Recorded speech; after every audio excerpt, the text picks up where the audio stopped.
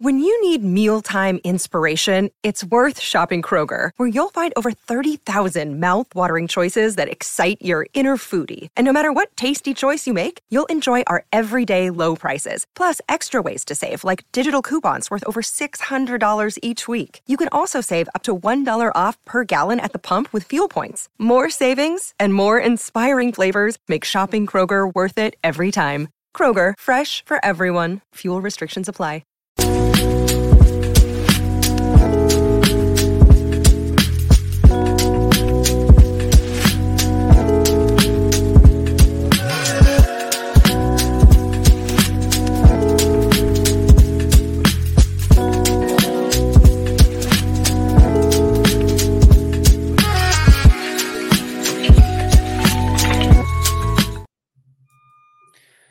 Hello, everyone, and welcome to our special pre-trade deadline edition of the CHGO Bulls podcast, HQ edition, with me, your host, Will Gottlieb, at Will_Gottlieb on Twitter, and my good mate who's sipping his coffee because it's bright and early there in Australia, MK Hoops on Twitter. Mark, sorry about the beeping. If you can hear that in the background, there's a truck moving by, but that's not going to stop us because this is my favorite 24 hours of the year. How about you? It goes close. I think the lead up to free agencies might be a little bit better. The draft, and it's definitely in the top three, whatever order it is, you know. The draft is dependent on where your team is situated within said draft, but free agency, there's generally always something happening. This deadline, I'm not convinced it's going to be a big deadline more generally, let alone for the Bulls. So, of course, that could dramatically change. But yeah, it's up there. The point is, this is a good time of year for us basketball heads. It's maybe a frustrating year or time of year for us Bulls fans, but let's wait and see. There's less than 24 hours. Maybe something amazing happens that we're not predicting or seeing, but who knows, William? It could happen. Yeah, not too much on the trade front so far. Just quickly run through the moves that we've had to date. It's only been three. Utah Jazz traded Simone Fontecchio to the Pistons for a very high second-round pick. I think it'll be the probably 32nd pick in the draft. It's via the Wizards from the Pistons. The Memphis Grizzlies traded center Xavier Tillman to the Boston Celtics for 2 second-round picks.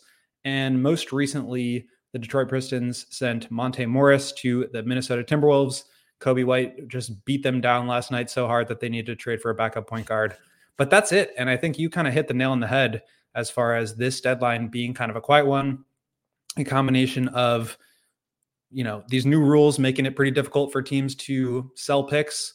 The combination with that, so many teams being in the play-in race and that really giving teams this feeling that they can be contenders, that they don't need to be sellers.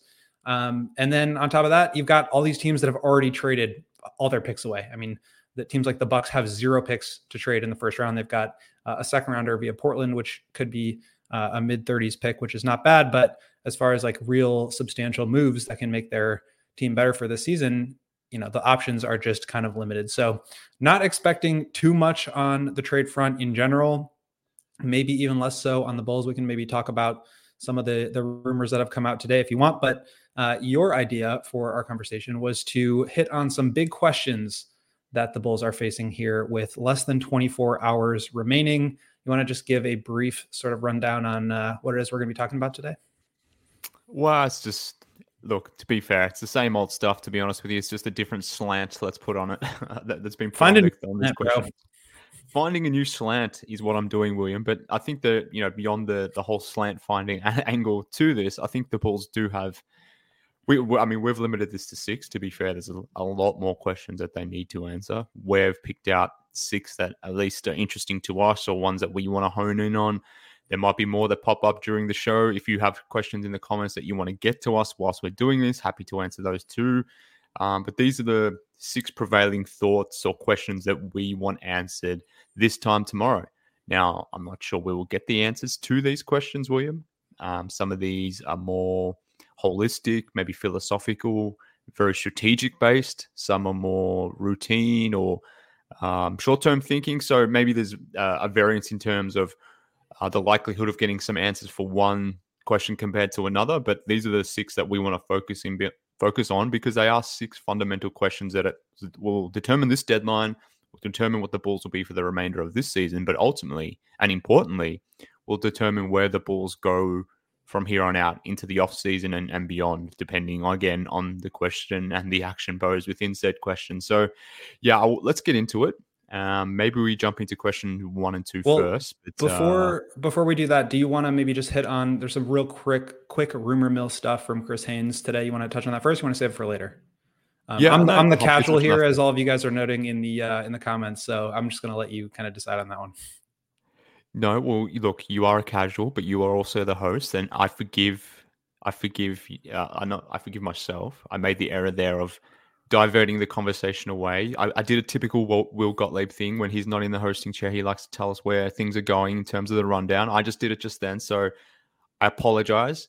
William, you lead the conversation where it needs to go, please. Well, Mackett's Bucket brings it up, so let's just hit on it real quick here.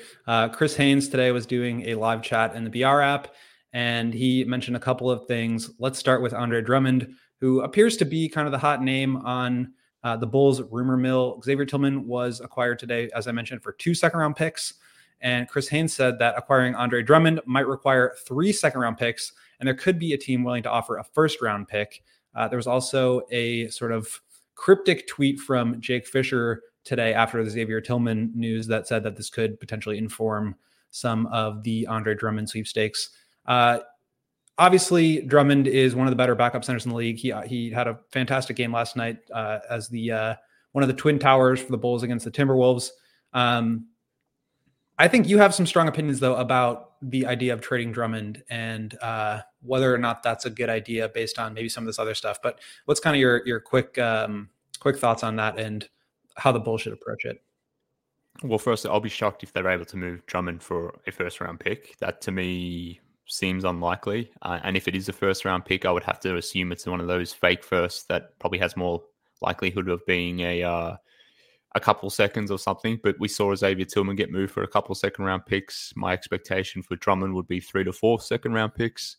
But if you can get a first, I understand the impetus to move Drummond. But if your lone move at the trade deadline is trading Andre Drummond and you do nothing else, and you're doing nothing else under the assumption that you are trying to continue doing what you're doing, which is playing in that play-in space, whether it's the 7, 8, 9, or 10 spot, let's see how it all shakes out. But assuming that remains the goal, and assuming that's what the team is trying to do, and that's the reason why you don't want to move Caruso and DeRozan and others, then I don't get the logic of only moving Andre Drummond, who is a productive player, a valuable player, someone the Bulls need because they just don't have center depth. Like if you remove Vucevic, as we saw earlier in this season, all you've got at center is Drummond. So if you're now removing Drummond and you are quote unquote trying to win games, I don't understand how you're winning games if you are moving Drummond for future draft concession and presumably not bringing in other options. So I don't get it. That to me would be a half measure. If you're trading Drummond, that means you're not, well, to me at least, you're not really going to be truly competing. And quote unquote competing. So why stop there is my point. You keep trading. Don't just trade Caruso. Don't just trade Drummond. Trade Caruso. Trade DeMar. Do the whole thing. Don't half-ass it. So I agree with that. I think the concept of trading Drummond but hanging on to Caruso from the standpoint of like buyers and sellers and that proposition doesn't really make a lot of sense. I do think it makes sense just if you're able to get a first-round pick, like you should probably do it regardless of what your plans are, just to kind of like get some assets. But I do think that those are in some ways kind of conflicting viewpoints. And so it'll be interesting if that is the only move that happens to understand from AK's perspective why that move made sense and, trading Caruso didn't. Because I think the one thing that we know about this, this go around with regards to the trade deadline is like, we know that Caruso could be had for a lot of value. Like last year, AK said, you don't really know what was available to us. So, it's hard for you guys to like criticize what we did or did not do. And this time around, like, I think it's pretty clear based on all the reporting from various sources that like the Bulls are able to get a really good package for Caruso if they want to say yes to it. And so not trading him, there's a decision there. It's not like, oh, we were shopping him, but we couldn't really get what we wanted. It's like some really good offers are out there and you chose not to take it. So why is that? And I think part of it is going to be the answer that you're, speculating, which is that they still want to be competitive. So if you're going to trade some of your productive players now, why not trade all of them? I think they're still just trying to, I mean, really, it comes down to like, they're not just like in the middle. They're like trying to be in the middle. They don't want to go like for a full teardown. They can't go much higher up than this other than like whatever internal improvement they have. So from that standpoint, I wouldn't be upset if the Bulls are able to add another first round pick to their cupboard and move forward with that. I think we're in 100% agreement as far as like they should be looking to move everyone and they should capitalize on Caruso while he is at his peak. But you know, I don't think, I do think there's an argument to be made that like, well, they still want to compete, and losing Drummond for a first round pick is still, we can still compete with that. And maybe we got a buyout center, or a Damasanogo steps up, or you go small with Terry Taylor, whatever it is. A backup center should not, you know, getting a first round pick for a backup center should not be affected by your standing at all. I think that's just a good value proposition. So that was the one thing we kind of touched on it here. The other was also from Chris Haynes, quote, they believe they could move up in the Eastern Conference standings. That in reference to the Bulls' desire to stay competitive this year. Not necessarily sure if that means that they're going to be looking for additions, but I think it does kind of reflect the sort of packages that the Bulls are going to be looking at as far as what they want back in a potential Caruso trade or a Drummond trade or whoever it is. So we'll kind of see there. I'm pretty skeptical that they're going to be able to find trades that satisfy their desire to stay competitive and also get picks. Like, I think you can kind of criticize them for having this standpoint, but it's not really like meant to be a critique. It's just like, it's really difficult to find to make a sell trade that helps you get better and gets you draft picks. Like those trades just aren't really out there. I think that's a difficult thing to find. So I don't know. What do you think about that as far as like their desire to stay competitive within sort of these constructs of what they're looking for at the deadline? Well, I think this hits on the first question that we want to discuss, the whole Andre Drummond thing and this whole competitive nature to it. If you are moving Drummond for a first round pick, and assuming it was a first, even for multiple seconds, like that is good value. But assuming you do that and you don't replace him, then I don't understand the whole competitive element to this whole thing. Let's run with the idea that maybe you could get a heavily protected first round pick for Andre Drummond. If that's the market for Andre Drummond, a backup center, then to your point earlier around value surrounding like Alex Caruso, which we'll touch on soon, that should give you even more impetus to trade someone like Alex Caruso. Because if you can net a first for Andre Drummond, a productive role guy on a good deal, then what can you get for someone like Caruso who's even more productive? So I don't get the idea. I think if you're trying to be competitive, you can't move Andre Drummond, which again, I'm not saying I agree with.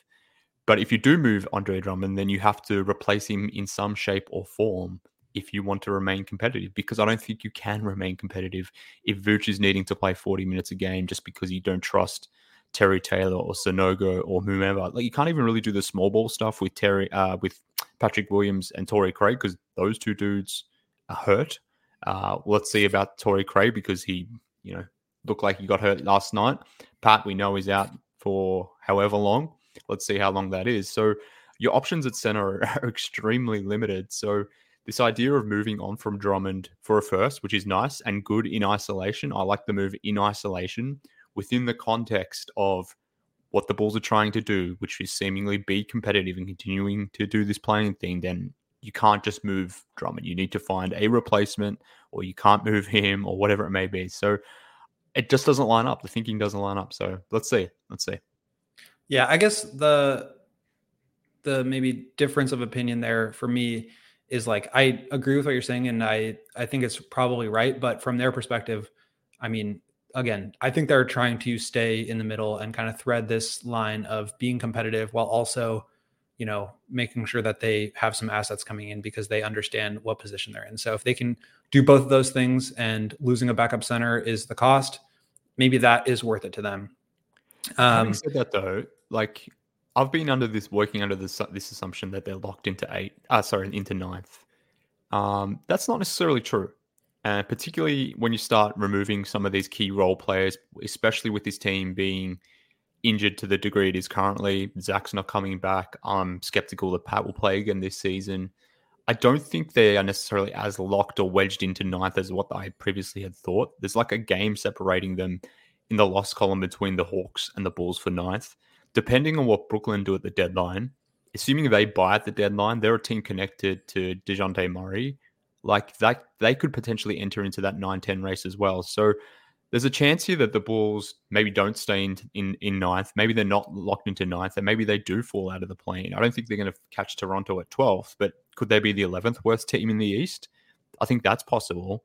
So even if they do move on from Drummond or whatever it may be and think they can stay in this competitive range, I do think there is scope for them to fall out of that competitive range. They won't be bad enough to be competing in the tank race, but potentially not good enough to even be in the play-in race, like really, truly caught in that middle space. So I don't think that idea necessarily holds as much as maybe what it did a few weeks ago, where there was that separation between the Hawks and the Nets and the Bulls. Yeah, the Bulls have won 3 of 5, but only 3 of their last 7 as well. So they're definitely not playing at the same caliber that they were coming out of that 5-14 start, where they were really just clicking on all cylinders. And I think you're right that this is not necessarily a given. Obviously, we don't know what's going to happen with the Hawks and the Nets. Ben Simmons is coming back. They play better with him on the court. DeJounte Murray could move from the one team to the other, and how does that affect things? There are certainly no givens here, but again, I think yes, you can want to make the play-in and desire to have that be kind of where you end up this year, while also making moves for the second or for the future. And I think that's sort of a threading of the needle that does make some sense to me, even if it's not a true commitment to one direction or the other. I think it's a way that they can kind of start to think about the future while also trying to remain in that race this year. So maybe that's what they do. Maybe trading Drummond kind of, the bottom falls out and they're not really able to compete in those minutes when Vooch is off the floor, or maybe somebody gets hurt. But yeah, it's just kind of hard for me, it's hard to justify saying like, I'm going to pass up on an opportunity to get a first round pick or, multiple second round picks. By the way, multiple second round picks, obviously, prefer a first round pick, but as far as like the cap implications of a second round pick, you can sign those guys now to multiple year contracts at really low numbers. So Julian Phillips right now is making like $1.6 million, which is below the minimum.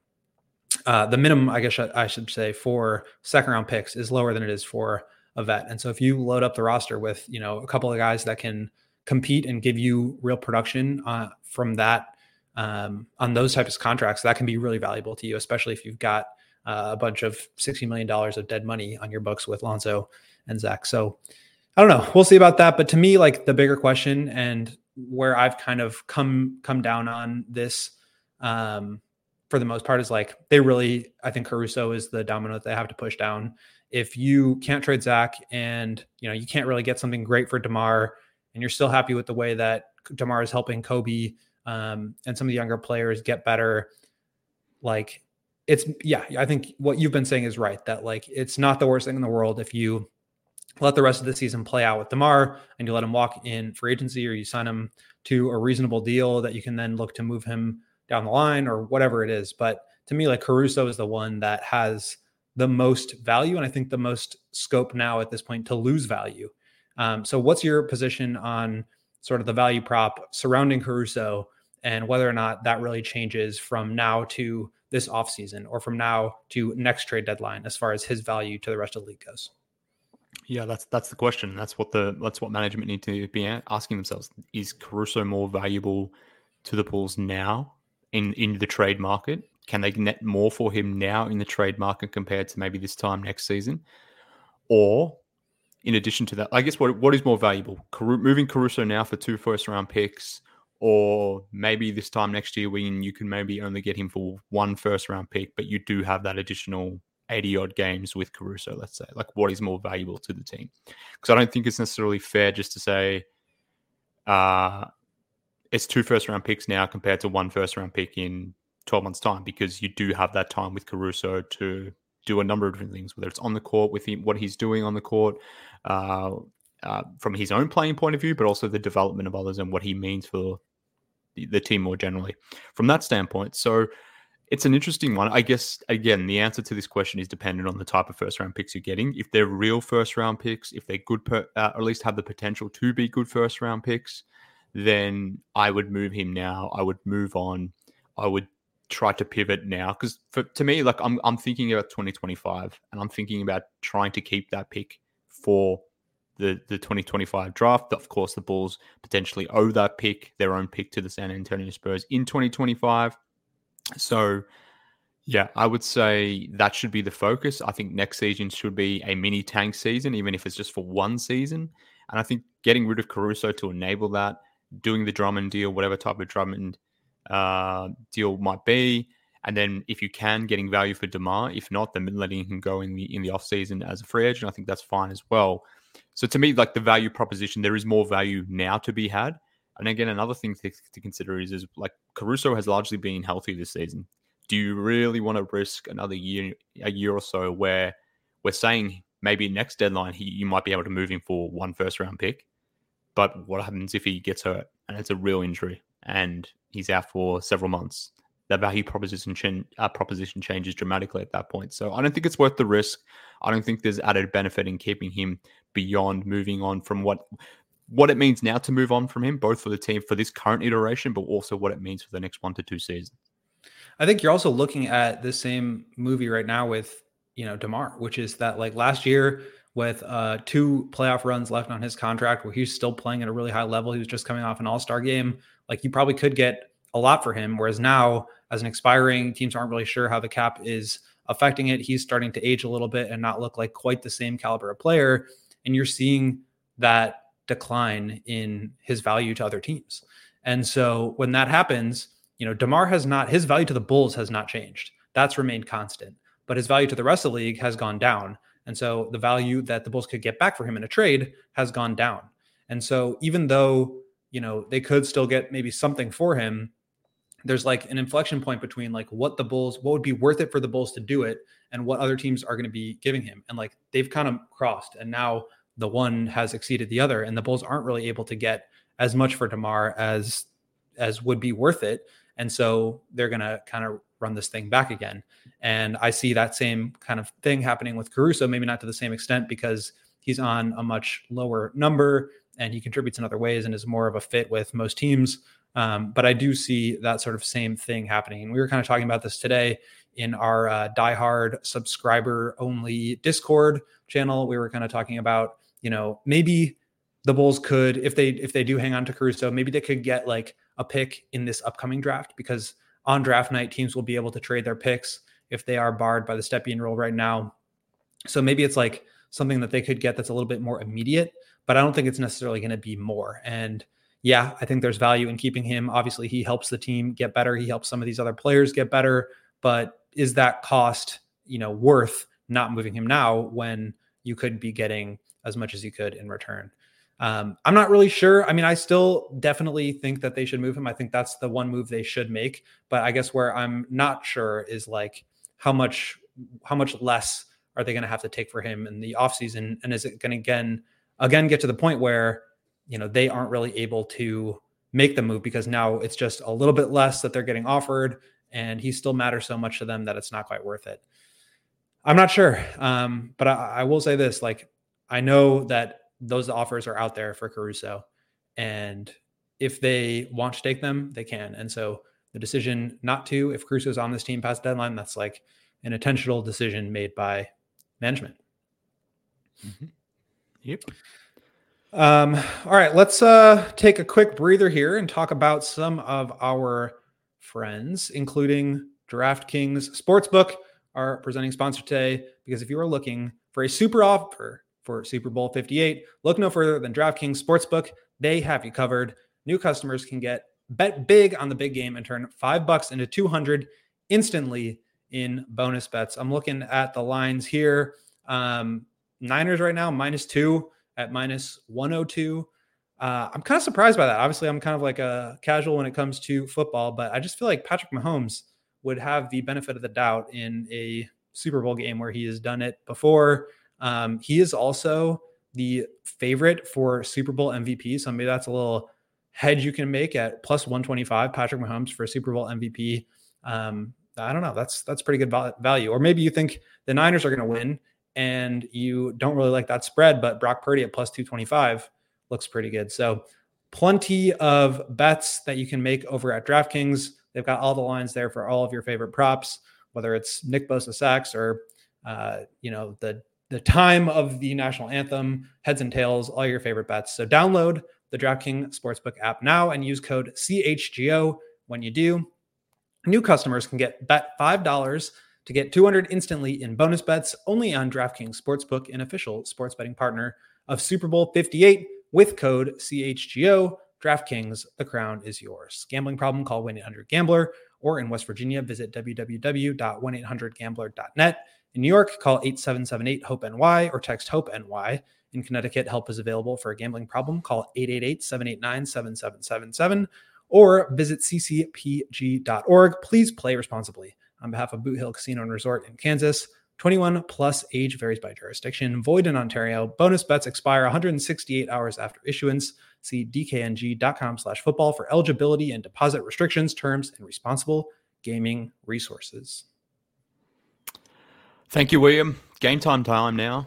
Friends, if you haven't already done so, why are you not using Game Time? It is the best place to get your last minute tickets. You shouldn't have to worry when you're buying tickets to that next big event that you want to get to, whether it's a sports event, a music show, a comedy, a theater event, whatever it might be. Our friends at Game Time is the hookup. They are the place where you get all the killer last minute deals, all in prices. You can do the thing where you can jump online or on the app where you can actually view where your seat will be, whatever seat you're looking at. You can obviously see the price. You can see the last minute price on that particular seat. But importantly, you get to get a look and feel as to where you'll be situated within the stadium or whatever it may be, the theater. How good is that? And you get that comfort or that guarantee that you are going to get the best last minute deals on your tickets. So all you need to do is download the Game Time app, create an account. And when you do, jump on, use promo code CHGO, and you get $20 off your first purchase. Of course, terms do apply. But again, if you just create an account, redeem the code CHGO when you go to purchase your first tickets, you will get $20 off. So download the Game Time app today. Last minute tickets, lowest price guaranteed. Guaranteed. All right, Mark, let's talk about the next couple of questions here. The next one you have written down similar to the last, but this time we're looking at DeMar DeRozan. Is there more value in moving him now, keeping him and getting the experience of the last 30 some odd games here plus the play-in, or do you think it's better to cut bait and move now and I think avoid having to make the mistake of re-signing him for way more than you want to? Well, you can avoid making that mistake regardless. Like, you don't have to fall into that mistake or that trap at the deadline. You don't have to, but because of the deadline. You don't have to. You might. You always have the ability to not do that. So that doesn't need to be a thing that happens. But for me, this, again, is a very easy calculation. If you can move DeMar for real stuff, and by real stuff, I mean a first-round pick, then do it.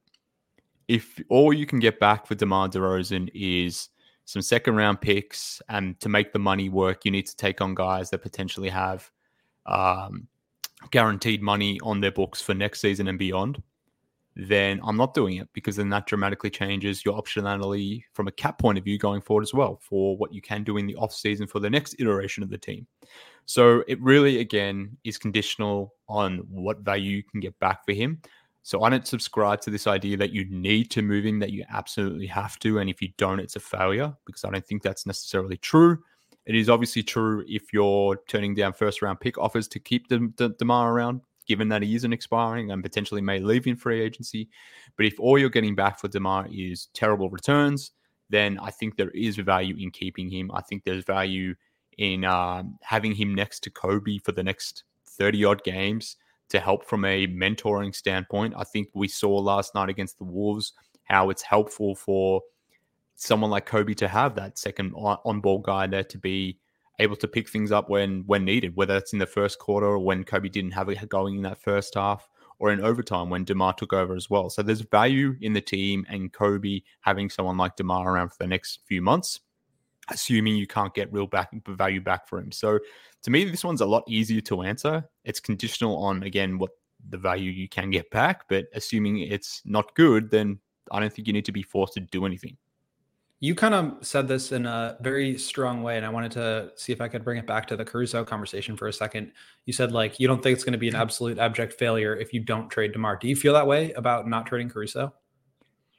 No, because I think you can guarantee yourself that what's the name, that you can get value. Like with DeMar, if we were hearing the same things about DeMar as we were Caruso with Caruso, in the sense that, you know, you can get 1 to 2 first round picks depending on who you want to hear from a reporting point of view, then I would be pushing trading DeMar. Like, that would be my position right now. But we haven't heard anything close to that in relation to DeMar.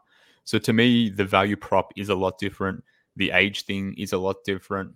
The expected, well, I mean, the contract status is very different too. Like, Caruso is not up for free agency now, or will, you know, in a few months' time, whereas DeMar will be. So there's reasons as to why it differs, and why, based on that, my opinion differs. But to me, it would be somewhat malpractice to not move Caruso in the at the deadline. Whereas DeMar, I think, like I said, you don't have to rush into a new contract. You could let him walk in the offseason, assuming you can't get value back in a trade. And we've talked about here endlessly, particularly after the Zach news, that assuming Zach can't be moved, his $43 million is on the books, and maybe Lonzo's number remains on the books too. Like, that's $60-something million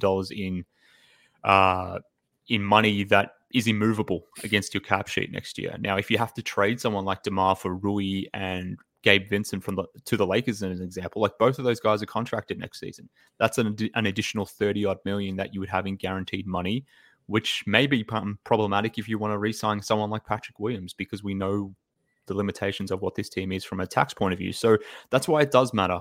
And that's why I'm not against this idea of just letting DeMar go in the offseason if I have to take on all this bad money for a couple seconds, as an example. Maybe I think about it more hard if it's like for real stuff, like real picks, but I'm not assuming that's what's going to happen. So to me, this one's a lot easier to answer.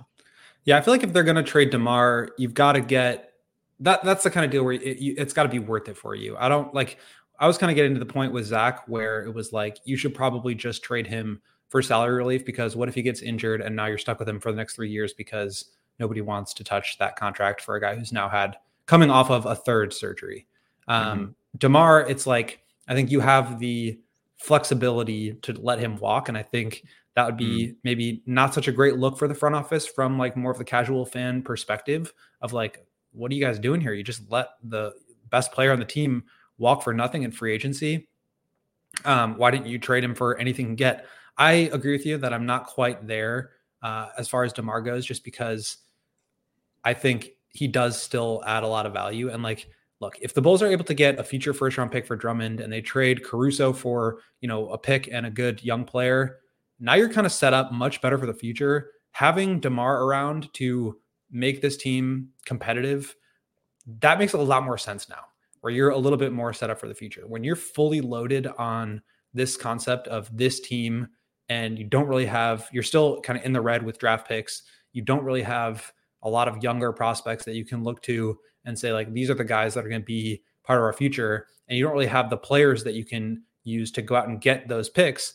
Like, that doesn't really make sense. But if you start to load up the cupboards, you get 2 draft picks and a young player between Caruso and Drummond.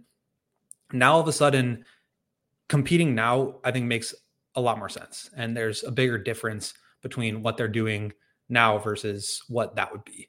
And so, yeah, keeping DeRozan, I think, makes a lot more sense in that capacity. And I think the bigger concern is, like, we're just kind of joking about it, like the extension. I would be more concerned about keeping him just from the perspective of like, okay, you get to the off season and your books are what they are. You can't really move Zach at this point. You know, Lonzo, I don't think they would be like bringing Lonzo to shoot in front of the media and putting him on the broadcast if they were like ready to retire him medically. Like, I think they're still trying to get him to come back. So you can't clear that 21 million. I mean, they could if they probably wanted to, or, you know, he still hasn't even started running yet. So it's not like it's that close, but I just feel like the fact that they're kind of parading him around a little bit does not indicate to me that they're trying to get rid of him. No. And there's other things to consider around that as well. Like, who's his agency? Who's his representation? Who do they represent on this team? what deals have the Bulls and Clutch done in the past? You see that Motorola jersey or that Motorola patch on the Bulls jersey, like that's a Clutch thing too. So I think there's a lot of things to consider with that point. I completely agree. Lonzo is not getting medically retired. I would be shocked if that happens. Like, why would you hold on to him for 2.5 years to only medically retire? Like, you've reached this conclusion now, sort of thing. Like, why do it now? If there's any chance of him coming back and being some level of valuable rotation piece, it's probably more likely now compared to any other time in the previous 2.5 seasons. So it doesn't really make sense to do that. But like, I guess with the DeMar thing, like, whilst they might catch heat for letting him walk for nothing, I think they would catch more heat if they were to extend him and sign him to a 2 or 3 year deal. And like, as an example, what do you think? Where do you think they'll get more heat for? Like, if the Bulls give DeMar a 3-year, $90 million deal, or if they just let him walk in free agency? Well, it depends on, and that's where I was going with this, is that informs what other moves you can make. And so if your move is to bring back DeMar at $30 million a year, guess what? You're not really doing much else. Maybe you can bring back Patrick, but $30 million for DeMar and you're not getting off of Zach or Lonzo, you're not bringing back Patrick. I mean, he would have to sign for like $10 million. It would be a qualifying offer. It wouldn't work. And so if the equation is Patrick or DeMar, then I think you start to get some heat. If you trade him now, though, for 2 second-round picks, and you get up on the podium and say, we just traded our best player for 2 second-round picks because this is the best we could do, like, it's just difficult for them to make those kinds of decisions when the fan base isn't going to know what the alternatives were. And like, the counterfactuals matter here because that obviously informs what you do. But my point was, if you go into this summer and you've maybe won a play-in game and got close in another one and you feel still pretty good about yourself and Kobe continues at this level, and now you want to bring back DeMar and run it back again, that's great. But unless you make some other major moves, which are, trading Zach or or getting off of Lonzo and clearing out space, you're not going to really be able to do that. And so that's why we've been talking about salary dumping Zach and moving forward with that kind of flexibility. And I think flexibility, the lack of it, has kind of informed not just the moves that this team has made over the last 3 years, but the lack of moves that they've made. I think in a lot of ways that has come to define this era more than the moves themselves. So, I think it's an interesting question, but I just don't want them to get into a position where they're in a similar spot with DeMar that they were in with Vooch last year. And I just see it trending that way the more the season plays out. And so with that in mind, we're talking about flexibility. What's your stance on this? And it sounds kind of crazy, but I think you could definitely make a strong argument for it. Is there value in attaching a draft pick to move off of Levine or to move off of Vooch right now in order to gain some flexibility, some cap space, some optionality, maybe bring in a couple of other role players so that you can move forward? Because I think in a lot of ways, this team has just been up against the tax for the last 3 years. They're trying to compete, so they can't trade into their best players. They don't have any future draft picks to trade to add to this team, and they really can't add any money because they are already up against the tax. So if you can't trade away your good players and you can't trade your picks to get new stuff and bring in more stuff, then you can't really do anything. And so I think that's why the Bulls are in the situation that they are. That's why they haven't made any moves in the last 3 trade deadlines and 2 off seasons. Do you feel like attaching assets to get off of Zach now makes sense, just to have that optionality back so that you can make decisions about DeMar and not be so pressured by the luxury tax to do that? Yeah, I think there is, and this is a fundamental question that they need to ask themselves. Like, is there value? Like, what is more valuable, having that asset or having optionality where you can do a whole bunch of different things? I think that's a real question that they need to ask. Now, the answer to that question will be determined by what asset you need to give up. With the Vooch, you presumably wouldn't have to maybe give up as much as maybe what you would need to do with Levine in a dumping type situation, given the contract statuses and those sorts of things. But it also doesn't necessarily have to be a pick either. Like, connecting the dots here, like if we consider Alex Caruso an asset, which he is, could I entice a team to take Vooch's number, the $40 odd million remaining on his contract beyond this season, if I also include Alex Caruso in the deal? You might not get any first round picks back for Caruso in said deal, and maybe you value keeping Vooch around and getting in those first round picks for Caruso in separate deals, maybe that's something that you would do. But if for whatever reason you do want that optionality, same thing is true with Zach. Like, can I attach Caruso into that trade to entice the Pistons maybe going in for Zach, even, despite the injury thing? Or if it's not Zach, just because no one wants to take a shot at him now because of the injury thing, that maybe there's some medical red flags around that. And we're talking about Vooch or even Lonzo, to be fair. Like, if you want to get rid of these guys off the book so you have that ability to do some different things, maybe you include Caruso in said deal. I'm probably more reluctant to do it when we're talking younger assets, maybe less so Dalen Terry. But if I'm having to include someone like a Julian Phillips or a future first round picks just to get off Vooch, no, I probably wouldn't do that. But it depends on the asset. Like, if I can connect Caruso and Vooch together in a deal, send them to a contender and gets back some expiring contracts and maybe some second round picks, I don't think that is the worst thing to really position. I know people won't like to hear that. People will think we're insane for even mentioning that. But again, to your point earlier, the reasons why the Bulls are on this treadmill of mediocrity is because they are continuously getting themselves stuck on it. And the more you just re-sign your own guys, the less optionality you do have to do something different. So what do you value more? Continuing to do the same thing or changing things? And the only way you can really change things is if you fundamentally want to advance in that path of changing things, and you may need to attach some assets to do so. So I think the Bulls need to have their come to Jesus moment in relation to that. I know fans don't want to hear that. They probably don't want to entertain that idea, particularly if they're people that love Alex Caruso and don't want to move him more generally, let alone for connecting him to dump someone else. But I think that's a question you need to ask yourself. Yeah, JK, not loving that mentality. He said, Jesus, thank God you are not the GM. Why would you give up draft capital when you gave up so much to get them? But Matt Gets Bucket saying he would attach a pick to move off of Zach. Fish says we are stuck with Vooch. He's not that bad on the books for a starter. His contract also doesn't get in the way of a rebuild. I tend to agree with that, Fish. I think that's not the worst contract on the books, and it's probably not the first one that you should be looking to ship out. But it does, if you were able to do it, create some more space, and every flexibility. Every piece of flexibility, every dollar you can spare now helps because of where they are. So keep letting us know what you think in the comments. I want to hear you guys' thoughts on the Caruso conversation. Do you think they kind of need to move him now, or is it better to wait and reassess? Same thing with DeMar. Would you trade him, even if it's for like not very much right now, just so that you can kind of move on from him? Or do you think it's better to let him walk in free agency? Tell us what you think and hit the like for us. We've got like 135 people watching. Only 19 likes. So let's get those thumbs up as we take another quick break here to tell you guys about our friends at ComEd. It's easier for businesses to switch to electric vehicles more so than ever. That is something that we can all get behind for the health of the planet and for the well-being of all of us who share it. Yes, William, the electric grid is evolving to meet your cleaner energy needs as we all move with confidence towards an electric tomorrow. Whether you have one delivery van or you have a whole fleet of shipping trucks, whatever it might be, ComEd is here to help you guide and make the changes that make sense. All right, Mark, so tell people what they should do if they are a business owner.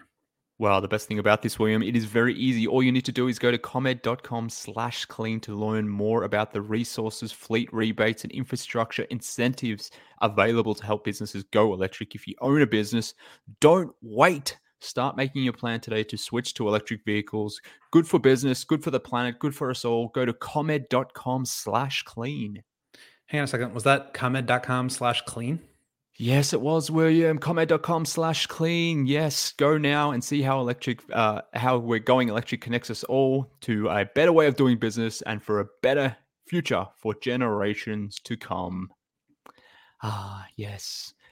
You know who else is good, William? Empire today. Empire today. Empire tomorrow. Tell us about Empire all damn day. That's who. You know why? Because they're the best place to go for your flooring needs. They are whatever you need might be. You're going to get it done quick. You're going to get it done with the installation will be done just top shelf professionalism, and you're getting the lowest price guaranteed. Don't be tempted by some of these other shops who will claim to offer said flooring that is cheaper, better, whatever it might be. It's not. It's just copycat options that are made with lower quality materials. The service definitely is not as good. The speed, well, don't even talk to me about the speed. So the competitors, they're not really options. The only place to go, friends, is our friends at Empire. So if you want to get your hands on some new flooring, whatever it may be, schedule a free in-home estimate today. All of our listeners can receive $350 off the discount when they use promo code CHGO. Restrictions do apply, of course, but see empiretoday.com/CHGO for the full details on what's on offer. So as we are just reading some ads here, we got a little slop from Jake Fisher. Should we go through this before we get to our final two questions? Slop it up. Let's slop it up. It's my favorite time of year. So he mentions the Xavier Tillman trade again, ruling Andre Drummond out for the Celtics, obviously in that case. But he says, quote, Chicago's reserve center has drawn interest from various teams with varying postseason hopes. Philadelphia remains one club with an eye towards acquiring Drummond, sources said, as the former Sixer could possibly start in the absence of injured reigning MVP Joel Embiid. Along with Dallas, Phoenix is another team that has shown interest in Drummond, sources said. The Rockets and Lakers had shown interest in Drummond as well, per sources, but both teams have been categorized as less likely outcomes for the 30-year-old big man. Chicago has stated it will take at least multiple second-round picks for the Bulls to part with Drummond if they move him at all, sources said. Tillman's cost of second rounders for Memphis would seem to suggest that a reasonable price point for Drummond, but the Bulls, by all accounts, still have eyes on the postseason, and it's no sure thing that Chicago will ultimately move one of the game's top offensive rebounders. Mark, what say you? Well, I agree in the sense that I would be asking more for Drummond than Xavier Tillman, so that makes sense to me. When I saw the Tillman thing, as I said before at the top of the podcast, like, cool, if Tillman, who is a good backup center, I don't think he's maybe as good as Drummond. He's definitely better in other aspects of the game, but I would still rate Drummond to be the better backup center. If that's what Tillman can get, a couple of second-round picks, then I think we need three or four for Drummond. We've seen lesser players get moved at the trade deadline for 4 or 5 second-round picks. I think Drummond is worth 3 to 4 second-round picks. So I understand why the Bulls would say no to 2 second-round picks. That makes sense to me for all the reasons we discussed at the top of the show. Again, the part that doesn't make sense to me is maybe not moving him if you're trying to chase this postseason thing. So, yeah, the slot lines up with everything we're hearing. The Bulls, they're asking for a lot if they need to move on from their guys. And you noted this earlier today on Twitter, like to the point where they're asking so much that maybe there's no real opportunity here to actually do anything because their asking price is so maybe obscene in some instances that you can't actually make trades because you're just asking for too much. So maybe that's my concern after reading that paragraph or hearing that paragraph. But I don't think they're wrong as well for asking a little bit more than what Tillman got in a deal. Yeah, I think it's more about a quality thing for me than quantity necessarily. Yeah. Obviously 5 second-round picks, it'd be hard to say no to that. But, if it's a 35th or better or even really like top 40 pick in a draft, I think that's a pretty valuable pick. I mean, the Bulls are pretty much out second round picks until 2028, I believe.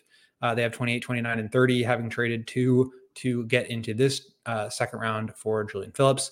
So, and like I said before, I mean, those contracts can be really valuable as far as cheap contributors go. But so much of the league has already traded their second round picks that it's kind of hard to even keep track of who has which second round pick. I'm looking at tankathon.com right now. Detroit has traded theirs to Toronto. Washington has traded theirs to Detroit and then to Utah. San Antonio has theirs. That's protected, but I don't really see them as being a suitor. Charlotte traded theirs to Portland. Portland traded theirs to Milwaukee. Toronto traded theirs to Philadelphia. Memphis to Minnesota. I mean, literally all of the picks in the second round, except for 2 in the top 45, the 33rd and the 45th, have been traded, including the Bulls. So just kind of like really depends on the quality of the player. And I know people are kind of talking about this draft as not being as, solid as some of the other ones. But I think really what that means is like there's no clear, superstar player at the top of the draft. That does not necessarily mean that there's not going to be contributors through, the 35th or 40th picks. So I think if you can get some good stuff, that makes sense. And I think this, desire to maintain the 9th seed or, as they say, kind of move their way up in the play-in tournament, I don't think that's a good enough reason for me to say no to good second round picks. So that's what we got from Jake Fisher. That's the latest. As far as Bulls Nuggets go, It really just does not seem at all like Caruso and DeMar have really been in the ether with regards to potential trades here of late. So we'll see if that even happens. But I'm getting a little bit curious about our guy, Patrick Williams. Are the Bulls prepared to match any offer that he might get in restricted free agency? And if not, should he be in play at the deadline?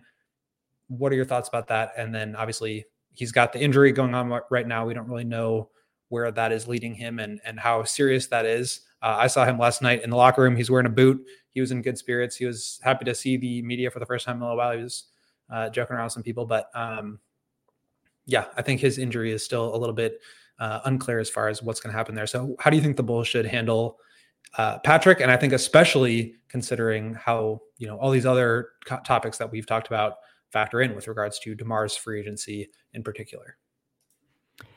Yeah, I think that's important. And that this is why everything is connected, right? Like the whole Patrick thing, what he may demand in free agency, either by what he and the Bulls agree to or what he and another team agree to, and the Bulls have to make a decision as to whether they re-sign it or match it rather. This whole topic is connected. This is why all these questions need to be asked. They're fundamental questions that not just impact that singular trade or the players within that trade, but also all you can do with anything else, whether it's your own guys like Pat or other free agents and what you have available to you in that sense. So it does matter. But the reason why I wanted to raise this question is obviously Patrick's a restricted free agent. He's currently injured. That injury may play in your favor from a contract standpoint or a negotiating standpoint in the offseason. It may not if he's able to get back and prove that the foot thing is not a problem and, he can go out and do the thing. And maybe if he heals it up, maybe he comes back and plays better than he has been more recently. If at that point, one of these cap space teams, maybe a team like the Pistons as an example, is prepared to offer Patrick a number that you don't like, there's a risk associated with losing Patrick for nothing. Does it make sense to be considering trading Patrick? Now, maybe that's not a good idea given, I would assume his value is not really high right now. One, given the fact that he's going to be a restricted free agent, but two, the injury and the injury itself, and maybe the uncertainty around said injury. But I think that's something you need to ask yourself. Like, what is our line? What is our number for Pat? Is it 20 million? Are we prepared to pay over 20 million? If the answer is no, and you've got an inkling that maybe Pat can command more than that in free agency, like, does it make sense to move him now? I don't know what the answer is to that. I'm not saying that they should. What I'm saying is this is a question they should be asking themselves and ultimately getting an answer on post this deadline. So anyone wanting to conflate this as me saying these questions are what I think the Bulls should do, that's not what I'm saying. I'm just asking the question that you need to be really assessing this thing. You need to be understanding where your line is, and you need to be understanding that Patrick Williams' free agency is connected to all these other questions we've asked today. So even though he's not someone that I think people would naturally consider a trade target or a trade option right now, and I get why, I still think the Bulls need to be, mapping out what the plan is for Patrick moving forward. And the deadline in some respects has some element or some control to that. Absolutely. I mean, all this comes back to, we know this team is not going to go into the luxury tax. For better or for worse, that's just the fact of the matter. So how do they now, how can we infer what's going to happen based on that limitation? And when you're talking about their free agency this year, basically, they've got $48, I think, $million between, maybe it's less than that. I don't know the number exactly off the top of my head, but you've got to fit Patrick and DeMar into that number if you're not going to move off of Zach or Alonzo. So how do you do that, especially when another team could just come in and give Patrick a huge number? Now, I'm not sure about this, so maybe you can clarify, but let's say the Pistons come in and offer Patrick $25 million a year, and the Bulls are like, no chance. Can they do a sign and trade in that instance? Or is it, since the Pistons have cap space, they can just take him in? It's not necessarily, because a lot of times, when you do a sign and trade, like what the Bulls did with the Spurs to get DeMar, was they were an over the cap team. They said, we will have to give you Thaddeus Young and Al-Farouq Aminu and a first round pick in order to take on Al-Farouq Aminu's contract. And we'll give DeMar money so that we can stay over the cap. But since the Pistons are going to be a cap space team, could they just absorb him into cap space and let the Bulls either, accept or decline? Is it the type of situation with the Cavs with Lauri Markkanen where they negotiated a sign and trade without necessarily him getting a restricted offer sheet and taking it back to the Bulls? My thought is that they could possibly do it that way, but in reality, the Pistons could just sign him outright. And now you either have to sign him or not. And you're either way over the tax because you've elected to sign him and bring back DeMar, or you let him walk for nothing. Because that's where I think, like, of all the people that could walk for nothing in free agency, like, that's one where I just don't know if you can really sell the fan base on that one. Well, I think there's a segment of fans that maybe you could sell it on, like those that are out on Pat and don't think he's worth more than, 10, 15 million as an example. And if another team comes in and signs him for 25, 30 million, then I think there would be, a contingent of people that would be fine with letting him go in that example. But to what you were noting there, and look, I'm not a cap wizard, but I think if the Pistons match him sign him to a restricted free agent offer, I think at that point you can't do a sign and trade, if I'm not mistaken. Again, I'm happy to be corrected on that. I think you're right. You have to work out the sign and trade prior to extending the offer sheet. Yeah. Or there isn't an offer sheet in that case. So in that sense, if the Pistons do come in, they've got, whatever their cap space number is, 40, 50, 60 million. I guess it's dependent on all the other things they do. But assuming they've got space to just offer Pat a deal like that, then it's pretty much, do we match or do we not type decision for the Bulls. So there is risk associated with Pat getting to free agency and a team like the Pistons, who probably have some holes up front in their front court, need shooting, need defense. Pat fills those holes. They were interested in Pat in the draft in 2020. It makes a lot of sense for them to be in on Pat in a lot of number of different ways. So you do need to understand what you're doing with him more generally. You need to understand that there's risks in losing him, which is why this whole conversation is happening right now, like why it's a question. So, well, just to kind of tie that up, I mean, looking at some of the projected cap space teams for next year, it's like the Pistons, the Sixers, the Magic, the Hornets, the Jazz, the Raptors. Now the Pacers can have some cap space if they create it for themselves. The Spurs. So it's like oftentimes with these big cap space teams, they're not going to necessarily be in the running for Paul George. He's probably the prime free agent to be right now because he hasn't yet signed an extension, because he's not going to go to the Pistons to play for a 7-win team. He wants to compete for a championship. If you're 22 years old and you're entering your second contract and this team is littered with young guys that are all in their rookie deals, you can maybe afford to overpay on a player like Patrick because he's not going to really affect your long-term cap sheet beyond obviously his years and dollars on this deal, but it gets you another premium young asset that you can now add into this group who fits your timeline. And so this is not a situation where it's like with Zach's free agency, for example, there weren't any cap space teams that he was really at risk of going to the Magic or whatever it was, because those situations weren't enticing. For Patrick, it's going to be about a big payday here. And that's not to say that Patrick doesn't want to be in Chicago or that money is all he cares about. I don't know that. That's just my guess, is that if he's deciding between, if the Bulls are saying, you know what, Pat, go get an offer sheet and we'll either match it or not, and the Pistons offer him $25 million, like, I would have a hard time saying the Bulls should match that just based on their cap situation. I would also have a really hard time saying they should let Patrick move for nothing. So I don't necessarily think that a sign and trade for him is just an option that they can go to. I also don't necessarily think that they should put themselves in a situation where they don't really have full control over this. And even though he's restricted, I don't think they have full control over this. So that is a really tricky situation. I don't really know. I mean, they obviously missed their chance to extend him on a rookie scale deal. And obviously they'll see how the market changes and maybe he just plays on the qualifying offer. Maybe this injury really impacts things. Maybe he signs a shorter deal the way Kobe did, a 3-year deal, and he can get back on the free agent market a little bit sooner. So there's still some options there, but I think the idea that they have full control over him just because he's restricted is not quite the case. And they're going to have some tough decisions with some of these teams out there looking to add valuable young talent. But if you are looking to add anything valuable, like maybe a new vehicle, we've got some great news for you, because our partner at Ray Chrysler Dodge Jeep and Ram in Fox Lake is starting their Ray Resolution with the Start Something New sales event. And you know what that means? You'll be able to shop incredible savings on new vehicles in stock because they want to clear out to make room for the brand new vehicles of 2024. For a limited time, get up to $9,000 off on new Jeep models with the dealer discount. And that's not all. Shop their last call on remaining 2023 Dodge Challenger and Charger models, including Hellcats, Scat Packs, and more. Dodge is the most powerful muscle car brand, so you don't want to miss out on their last call with 20 Dodge muscle cars to choose from. At Ray CDJR, you'll always be able to shop one of Chicago's largest inventories and drive home with more money in your pocket than you'd expect thanks to Ray Price Promise.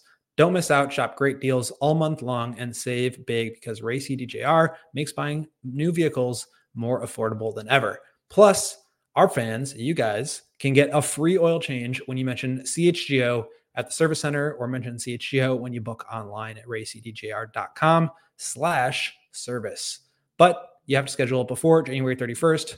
That was a week ago, so this ad is old, but I'm sure you can still get that free oil change. So if you're in the market for a new vehicle, then you have to check out our friends at Ray Chrysler Dodge Jeep and Ram because they are the only team we recommend. Visit them today on Route 12 in Fox Lake. For more information, visit Ray CDJR in Fox Lake or raycdjr.com, serving the community since 1963. All right, Mark, we've hit the hour mark. Stop laughing. And we've got one more question to answer, so I'm just going to pose it to you here. Yeah. How much do the Bulls intend this deadline to shape and inform their upcoming offseason? Well, William, that is a big question. What a great question to end the podcast on. I think they have to be thinking about this. This deadline is important to what they do going forward. We just touched on why with Pat. Like what you do this deadline, whether you keep Pat or not, that determines what you're potentially doing in the offseason. Same thing with DeMar. Same thing with the whole thing around Caruso. And if you want to dump Levine or Vooch, whatever it might be, like this is probably the first question they need to answer. Like, what are we doing here? Is the intent of this deadline to what are we doing? Wow. I didn't mean it in that intended way. But the question should be like, is the intent of this deadline to make this current group better, to really lock in for the next 30 games and try to maximize whatever this season is meant to be? Or is the intent of the deadline to start laying the foundations for what is to come? Whether it's the offseason, whether it's the draft, whether it's the off seasons thereafter, whatever it might be. Like, is this the pivot point? Or is this the beginning of the pivot point, the thing that allows you to pivot? Like we talked about when you talked about the pieces around maybe attaching things to get off a Levine or a Vooch. Like that allows you to pivot in a way that you can't right now. Moving on from DeMar potentially allows you to pivot in a way that you can't right now. So this big sweeping question is the fundamental question. It's the one they need to answer first, because then it becomes clearer for all these other things that we've posed today. Like if you don't answer this one first, then you don't know what you're really truly doing with Pat. You don't know what you really want to do with Levine, Vooch, DeRozan, Caruso, whoever it may be. Like this is the first question you need to ask. This is the first hurdle. So this is the answer we all need to hear from AK's lips and at his 3 p.m. press conference tomorrow. This is what he needs to answer. I'm not convinced that he will, but this is what they need to be asking and answering tomorrow. The funny part about it is that I think in a lot of ways, it's becoming clear that like operating the middle is actually not the easiest thing. Like they're looking to trade their veterans for both veterans who can help you win now and also future draft picks. And it's like, those deals don't exist. There's a reason why you're either trading picks away to get players or players away to get picks. That's like how the market works. And so the Bulls are trying to trade away players to get more players and picks. It's no wonder they haven't been able to make any trades because nobody can satisfy what they're looking for. And, you know, in part, that's a critique because the Bulls have unrealistic expectations about what it is that they're trying to do.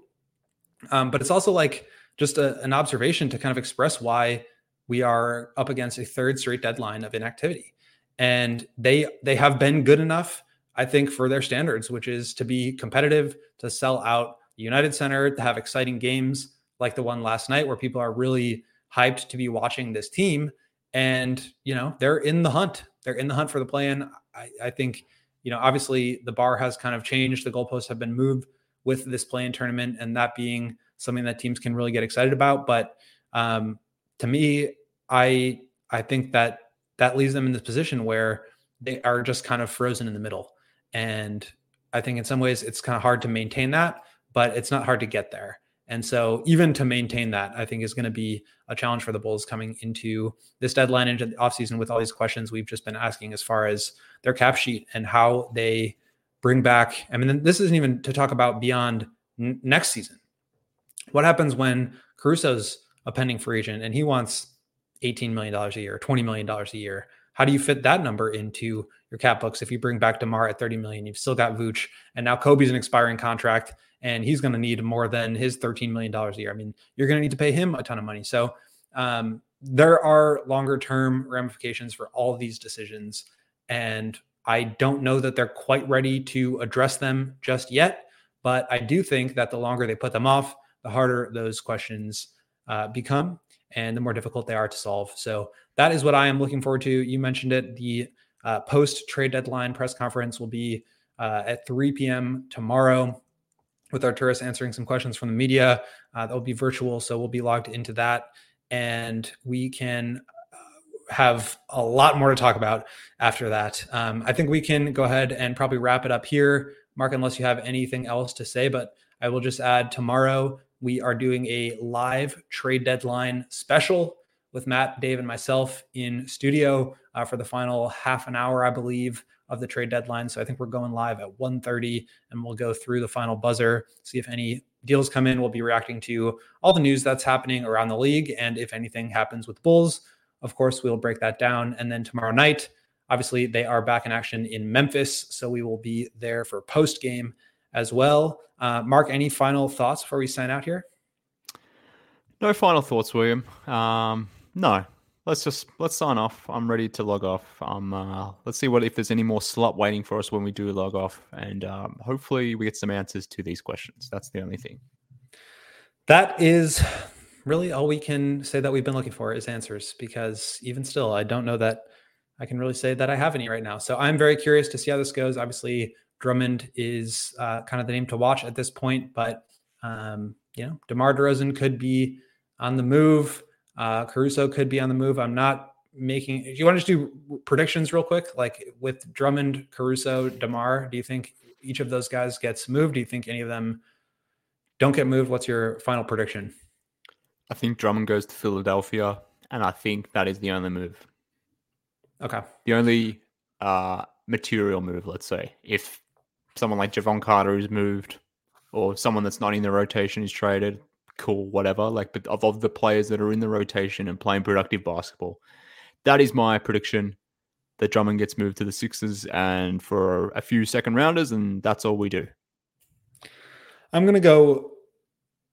If you'd asked me 10 minutes ago, I probably would have said Drummond was going to get traded, but I don't know. I'm just feeling like nothing's going to happen right now. I'm going to predict no moves are made. I think the Bulls are just feeling a little bit too good about themselves to be changing anything and risking their chance to get that sweet, sweet play-in gate revenue for that one magical moment in April. So we'll see how that all goes. We'll see how it breaks down. We've got less than 24 hours to the deadline.